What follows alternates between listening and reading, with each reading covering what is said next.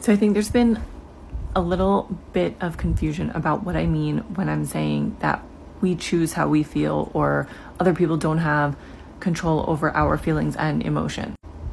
Because some people are like, what the fuck are you talking about? Like, obviously they do. If my kid does something annoying, like, obviously I'm going to be mad at their behavior and it is their fault. But just like listen to this story and tell me what you think. So in this book that I had gotten at a monastery years ago, it basically describes a scenario where you are in a canoe and it's super relaxing, it's super peaceful, there's nobody else around, you're just taking your time on the water. Out of nowhere, this boat comes, smashes into you, knocks you over, breaks your canoe. Now take a minute and think about what your immediate reaction would be. I'll wait. 9 times out of 10, when I ask people this question, they're like, I would be pissed. I would be so mad at the person driving that boat. How could you not see me?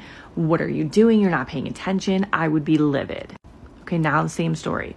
You're in a canoe. It's peaceful. You're by yourself. You don't see anyone around. Boat comes out of nowhere.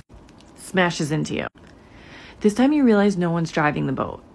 Somehow the boat got out. Somehow the engine was going. Smashes into you. There's nobody in that boat to blame. Now what's your reaction? Again, I'll wait.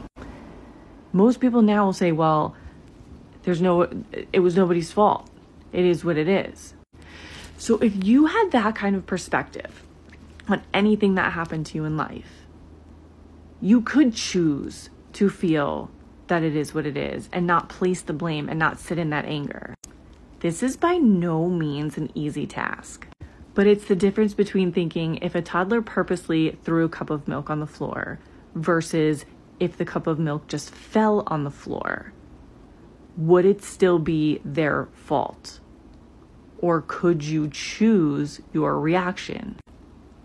I don't know. I always kind of resonated with that story. I loved it. It makes me put things in different perspectives. So let me know what you guys think.